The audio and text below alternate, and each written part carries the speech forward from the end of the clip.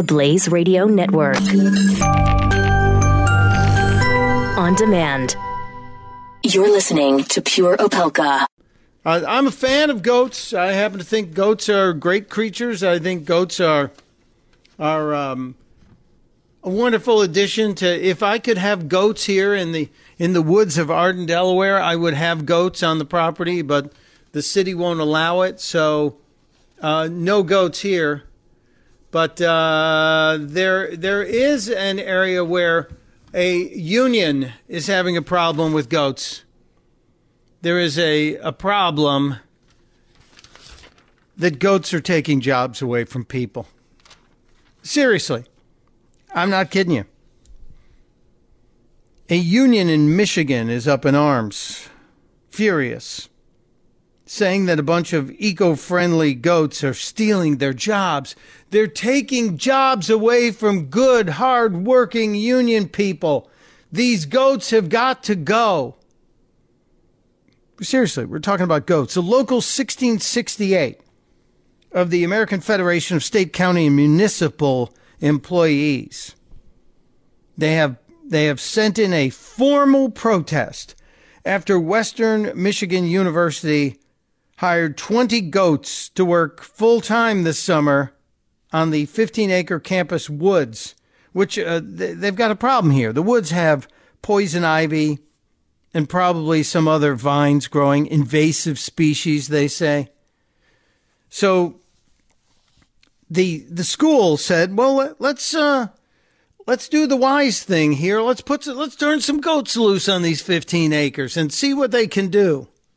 First of all, I guess the goats don't have a problem eating the poison ivy. I know that you or I picked up that poison ivy and or consumed it. I'm betting it would be a problem. And certainly I know a little bit about poison ivy here in the woods because in some of my work in my own garden, I've gotten a lot of poison ivy issues, and it's not fun. The school spokesman said, we were worried about the people. We were worried about the people would be having a problem with the removal of the poison ivy, and we didn't want anyone to get poison ivy on themselves. Now, plus, do you want to guess the cost savings here on using goats to clear 15 acres of land versus using union labor to clear 15 acres of land? The goats do it for about 20% of the cost that the union people would do it.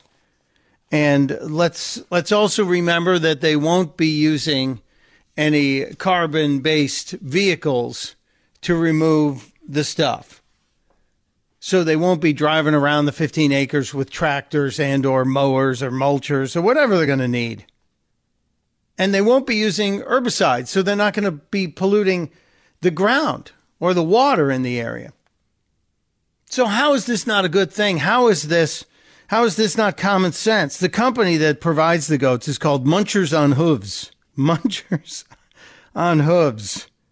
They say, look, our employees, and I'm sure they're using air quotes, our employees require very little maintenance and they are more environmentally friendly. The goats are also, they were projected to do the job in X number of days. And bad news for the union here, the goats are ahead of schedule. I guess it's almost too good. The comedy writes itself. The unions are complaining that goats have taken the jobs of hardworking men and women who are part of the American Federation of State, County, and Municipal Employees. The goats ahead of schedule, of which the editorial that I read this in responds by saying, a rare feat for organized labor working on a public project. Somebody, I wonder where PETA is on this. I wonder if it's okay for PETA. Is it okay to make goats work like this? And in the case of this crew of 20 goats, working to clear a 15-acre campus of invasive species. Do the goats get 1099 or do they actually have taxes taken out? It's a wonderful story. I'm not kidding. Western Michigan University, a state school, has a formal complaint issued against them by a local union. Why?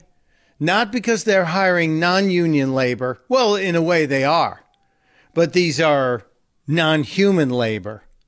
These are goats that are doing the jobs that the union wanted people to do. But, you know, why should we be unhappy that a school, a state-sponsored school, is saving money and is ahead of schedule on something that makes just great sense?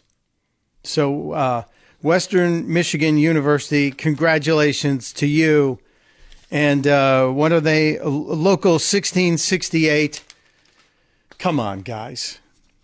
You're not really telling me this is serious. You're not really being serious about this story, are you? I guess they are. Now, what should we do? What could we do in this case?